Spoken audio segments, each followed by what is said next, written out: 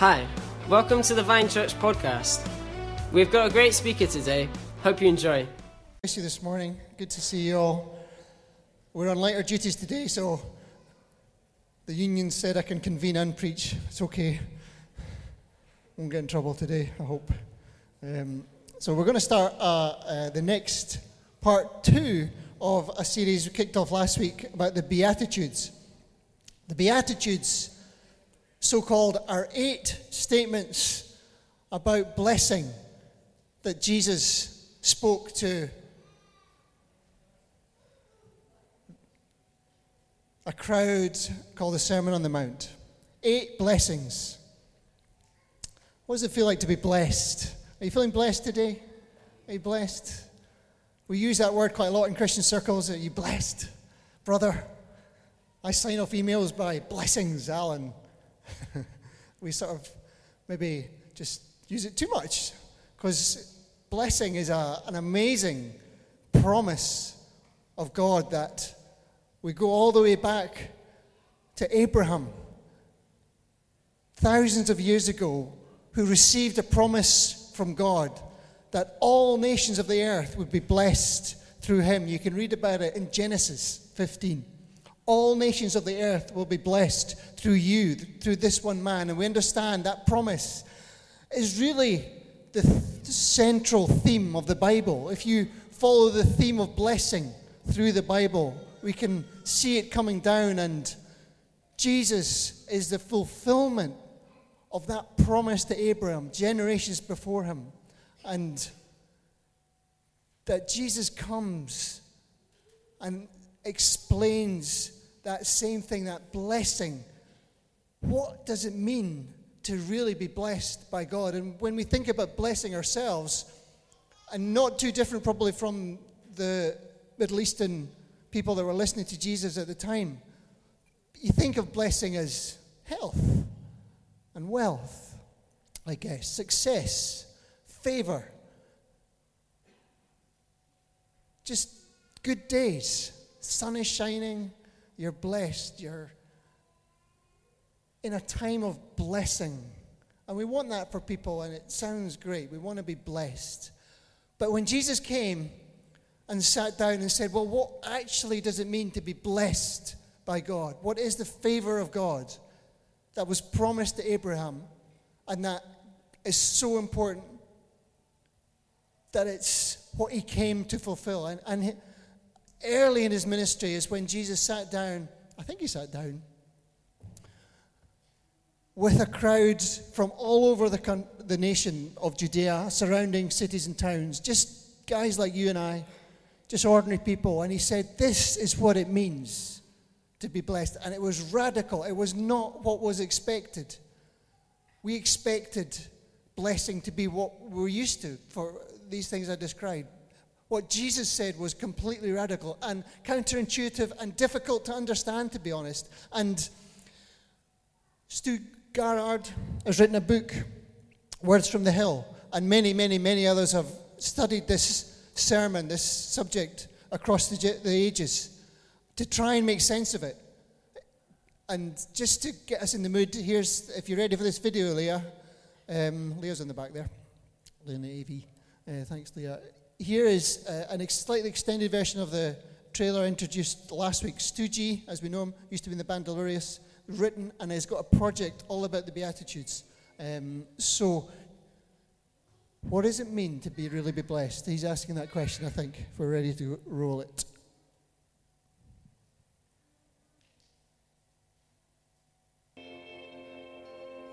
Most of the time, life doesn't work out like we expect it will. We spend a lot of time struggling and trying to climb some kind of ladder to get to the top.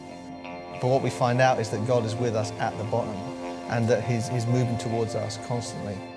I've been thinking about the Beatitudes for a long, long time. For many years, the Sermon on the Mount has been my favourite bit of the Bible. I discovered that the Beatitudes, first and foremost, are these announcements of God being on our side when we are poor, when we are broken, when we are meek, and when we're hungry and thirsty for righteousness. I began by thinking this would just be a great idea for a record of songs, 8 nice, tidy themes. But as I've gone on this journey, I've found some amazing stories of people in amazing situations that are struggling to survive or they're helping the poor. When I think about mercy, what comes to mind is those last days on the street where I was believing the lie that I was going to die on the streets. I would hit the pipe and then I would look up, and I don't suggest this for anybody, but I was cursing God and like, you know, UMF, you know, you see me down here. If you're real, do something. Blessed are the peacemakers. That means blessed are those who are fulfilling the desire of God to see humanity live in peace and to see peace and reconciliation take place between God the Creator and humanity. I was on death row for 27 years, but I got the biggest punch of mercy when the governor gave me a clemency and said that I would get to come home after 27 years. So today, for me, mercy is driving down the street in traffic that will not move. Mercy is going to the pro board and every 6 months and saying, I'm doing good, thank you, and they sign my little sheet. I'll be doing that for life, but that's still mercy. I think talking about the meek, I've discovered that the meek are different than maybe even our own definitions from the Bible that we think God meant or Jesus meant. I think people are underserved. I think they're overlooked, they're overshadowed, they're under-resourced. That group of people, I believe, constitutes the meek. The whole thing is a big journey of discovery. It's music and it's a book, hopefully a documentary film. The aim is to tell the stories that helps us understand what these announcements were and are in respect to being alive in the 21st century. That's great, Leah. Thank you. Blessed, you can find them in Matthew 5. Blessed are the poor. Blessed are those who mourn. Blessed are the meek. Blessed are those who hunger and thirst after righteousness. Blessed are the persecuted. How does that make sense? But we want to try and understand what Jesus was saying. How can you be blessed when you're facing these circumstances and these situations? And often we think and understand these as a list of attributes or qualities to be achieved, that we should become poor, we should become mournful and not rejoicing, we should be meek. And we covered the first two Beatitudes last week. We go to the next three. Blessed are the meek, blessed are the hungry and thirsty after righteousness, blessed are the merciful. We're doing these three today, and we're going to finish off in a week or two with the last three. Blessed are the meek. Gentle Jesus, meek and mild. Probably the most flawed view of Jesus that has transcended down to our generation. Meek and mild. We think of meek and mild today as the wallflowers, the quiet, the introverted, those who are ignored and forgotten and weak and cowardly often. Meek is seen as the humble. Whereas in fact, I think when Jesus was speaking to the people in Israel, the Jewish nation, under the oppressive regime of the Roman Empire, tyrannical regime, taking their taxes, he was speaking to a people who were oppressed, who were under the cosh, and who could do nothing about it. And perhaps that is more like what Jesus was talking about. It's not about being humble, achieving a certain state of humility, but it's about those who've been humiliated. And we can identify with that today, can't we? Whether you're humiliated sometimes in school, in class, in work, in your circumstances. We're thinking about those who are under a position when they can do nothing about it, the powerless, those like the Israelites of the day who are under an oppressive regime. They're not free to worship and do what they want to do. Stu G says being meek is not something we do, it's something we are, and often it's something we are. not because we choose it, but because it's forced upon us, when we're oppressed, bullied, and marginalized, when the power of choice and opportunity and resources have been taken away, when our very presence is ignored, and if people see us at all, we are less as the other. We are seen as the other and the less than. We can begin to identify easily today refugees fleeing from oppressive regimes for their life because they can do nothing about it. They are possibly the most obvious meek today. They've lost everything and can't recover it. But we see it more close to home. People in relationships that are abusive and can't get out. They're the meek that Jesus is saying, you are in God's heart. God is on your side. I am reaching out for you who are meek. And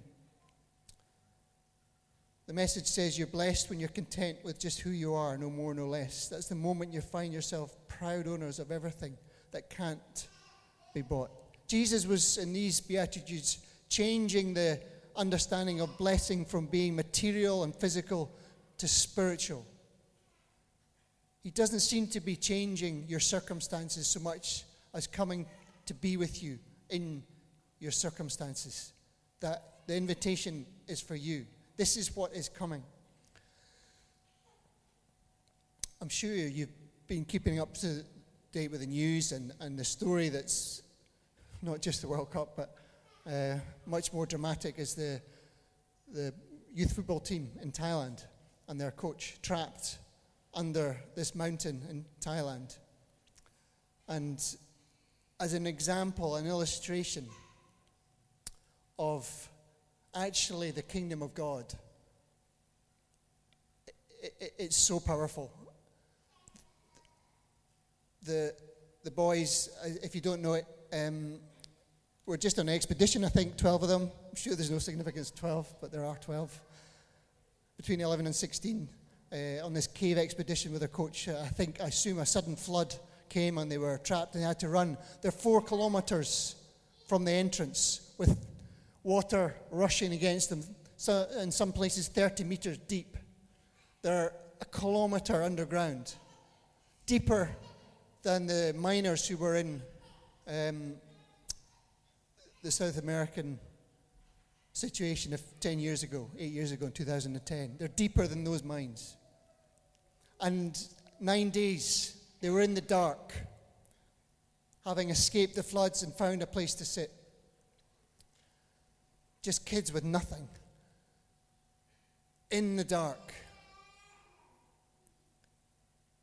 Wondering if anybody has noticed they're not there. Wondering if anybody will come. Wondering if there is any hope.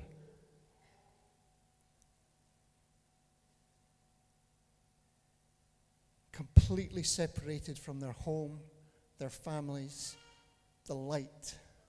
Completely separated. And if we understand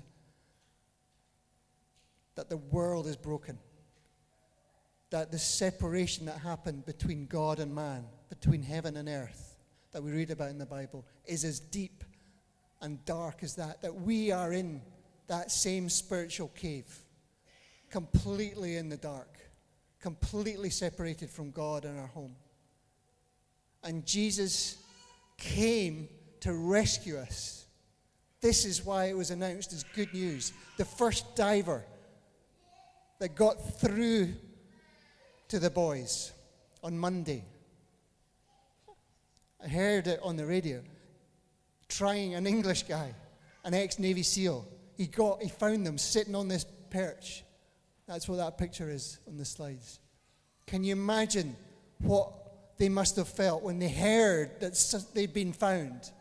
That another voice had come from the darkness and trying to translate, because I don't think he spoke Thai, but he was trying to say, there are more coming. We are coming. And that was the good news. That is like, can you imagine the good news they would feel? Oh, I've been found. But that wasn't the end of the story, as we know. To get them out is going to be incredibly difficult. I don't know if it's stretching it too much, but they are in a position where they don't choose to be. They can't get out. They're powerless. In some ways, that represents a condition of being meek.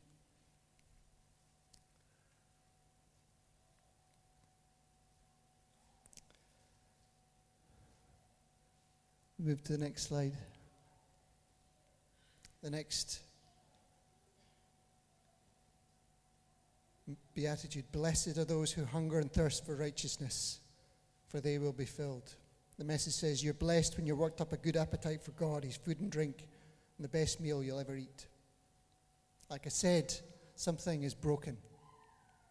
Righteousness is about making all things right, would you believe? Fixing what is broken. Putting things right. It's very closely associated throughout the Bible with justice. Making wrong things right. Jesus came and said, blessed are those who hunger and thirst for righteousness. The Jewish people at the time would have understood it from the word shalom, peace, complete peace, where everything is in its right place, where everything is as it should be. And in his book, Stu G characterizes righteousness in three areas: globally, communally, and personally. Things are broken globally. We can see that. We can see that the world is broken, that there's evil, that there's poverty, there's suffering. And these boys are in the midst of a situation that isn't unique, that is reflected all over the world in many places.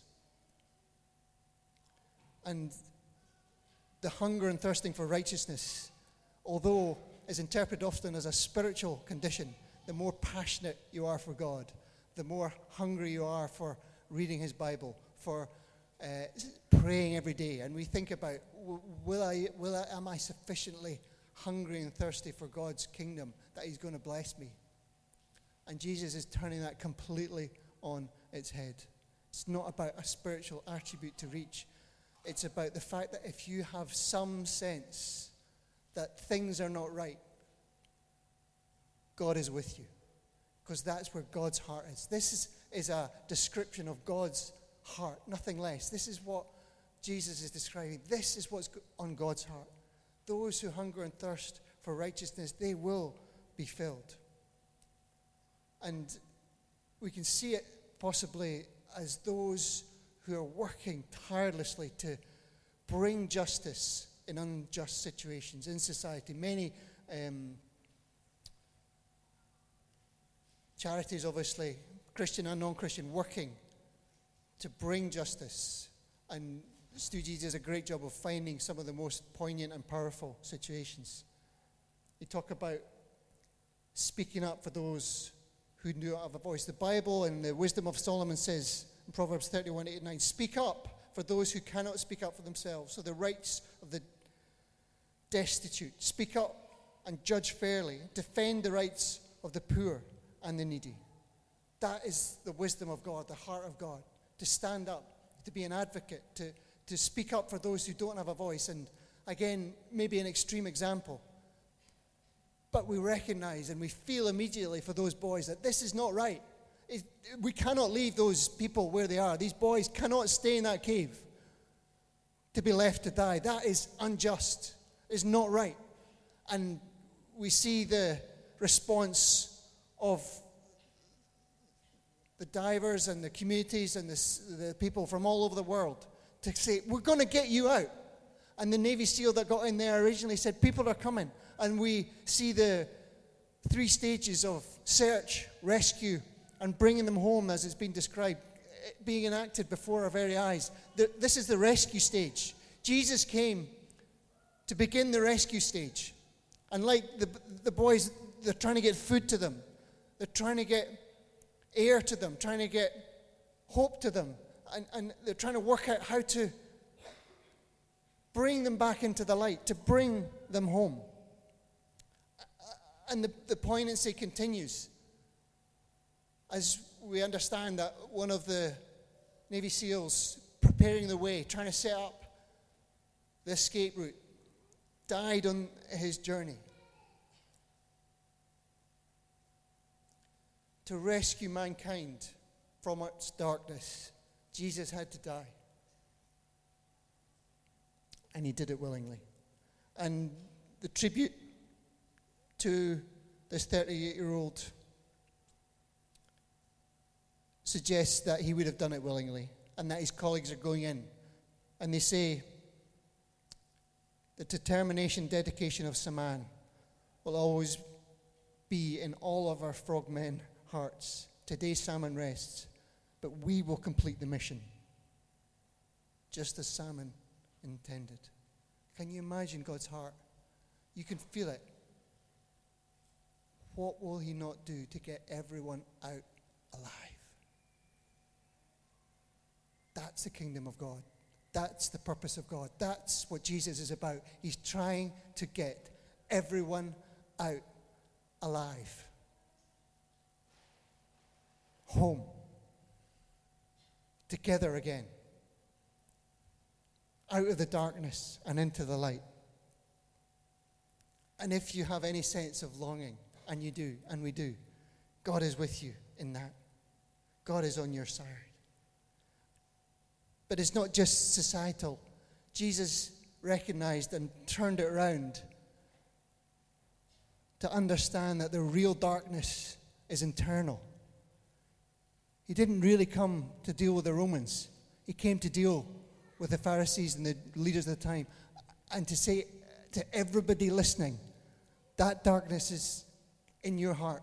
It's internal. And more than ever, we can recognize that and feel that things are broken inside us, that the darkness is in here. And Stu writes about this. Sometimes it's an intense personal desire for change inside yourself. The ache you wake up in the morning and can't believe you did that thing again last night. The thing that seems to have a power over you that can't break. The addiction, that secret, that thing that just helps us numb reality, and you just wish it were different, but you can't beat it. It's in control.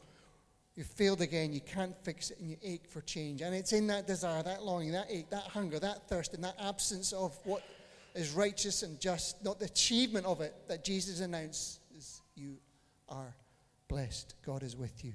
God is on your side in your lowest moment.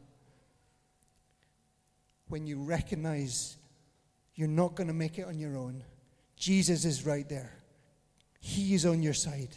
That is the kingdom of God. And it's coming.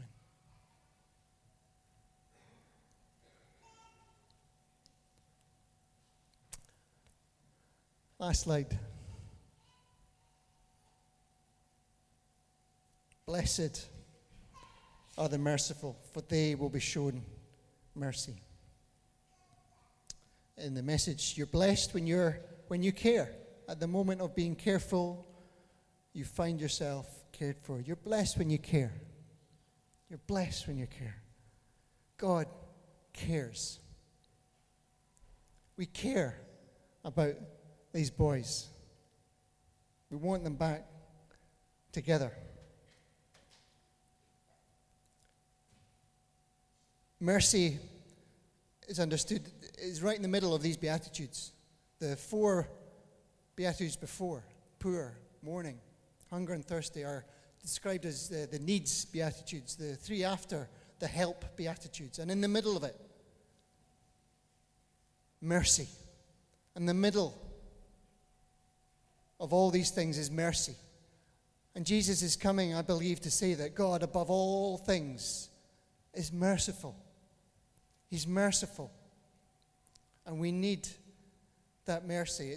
We just explain mercy in the dictionaries as this: compassion or forgiveness shown towards someone whom it is within one's power to punish or harm.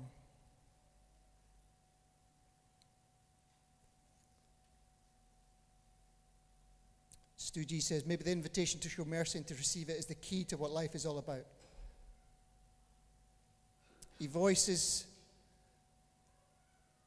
the voices that want to diminish you, and they are often the voices in your head. and say you're not good enough, the voices that tell you you're really messed up, that you're worthless and you amount to nothing, these voices can be so loud. But we can quiet them by having mercy on ourselves in the deepest places, by getting up and doing the things they're telling us not to do. People hear that voice saying, go kill yourself, because nobody cares about you. Go end it, because you're worthless. Give up, because it won't happen. That voice, straight from the pit of hell. But we listen. Mercy.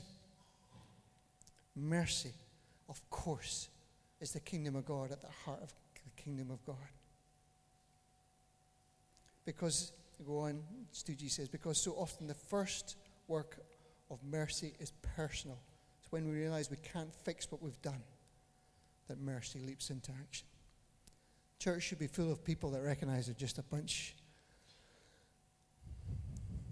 of people that can't fix ourselves, but we need help. And we need to forgive ourselves first, and we will have forgiveness for others. The journey begins. It says mercy triumphs over judgment in the Bible. And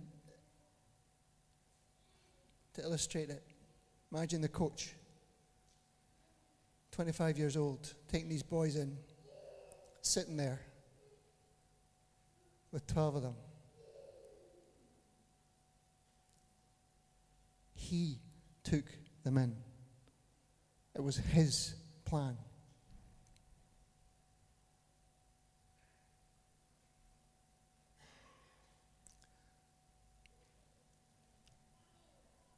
Would he want to come out? Face the mums and the dads? Sometimes we feel like that, don't we? Do we really want to own up? Come out into the light before God, knowing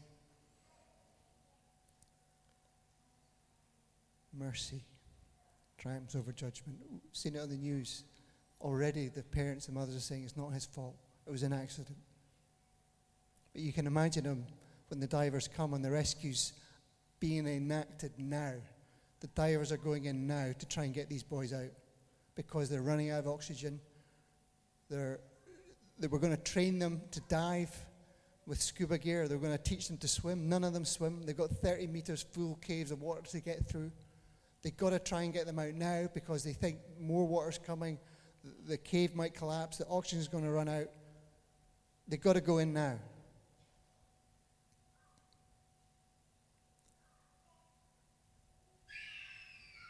The psychologist assessing the condition of the boys said the thing that they'll want most as they get through, and it is a 5 or 4 kilometer journey through this, they're going to have to double up, they think, now. One Navy SEAL with a boy, then one behind, trying to get them through complete dark depths of water. By no means certain of success. They said what they need most is their mum. And you know, mercy, the Hebrew word, apparently is the same root as womb. Mercy comes from the womb of God. Jesus was coming and saying, this is what God is like. The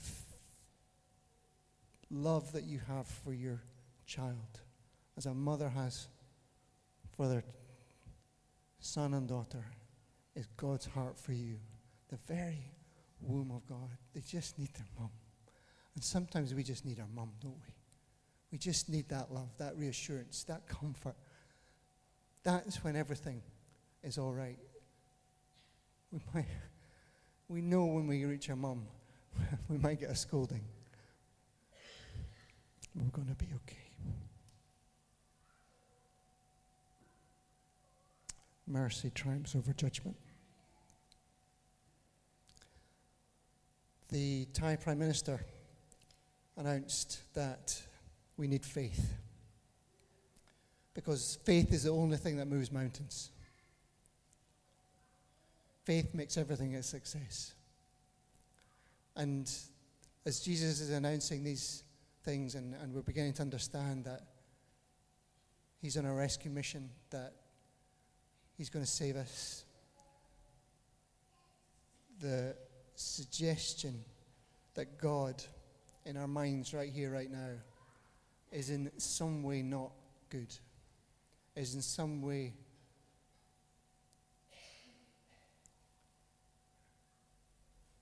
not worth living for and following.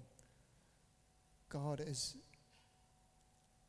so good we can't describe it.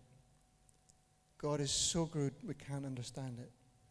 God is so good we can't explain it.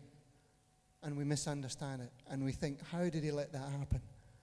And we blame God for the darkness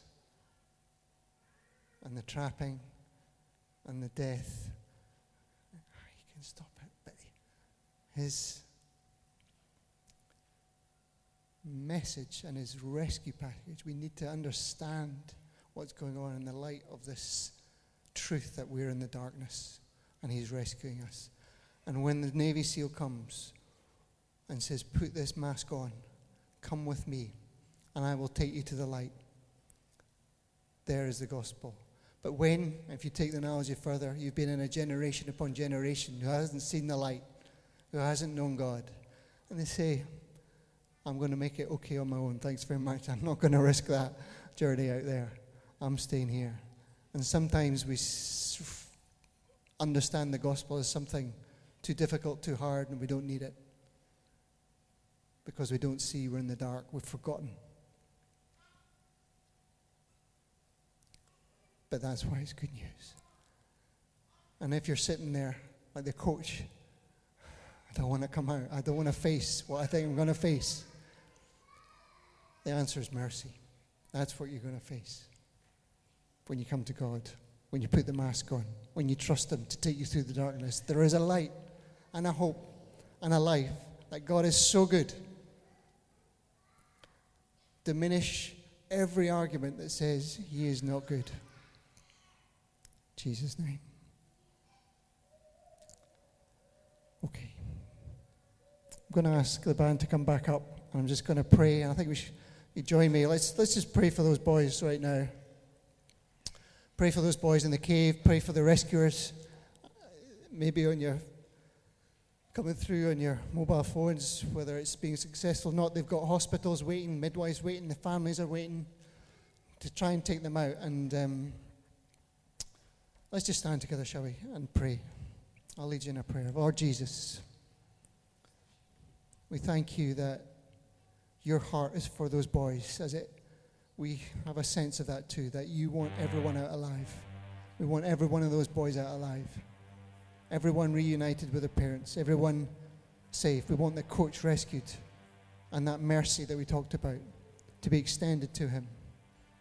We want safety for all those going in, trying to get the boys out. And we admire their courage and skills. Lord, make this a successful trip. May we rejoice together with you. Bring them out, God. And we just pray for ourselves and the message that it has for us. The message that you brought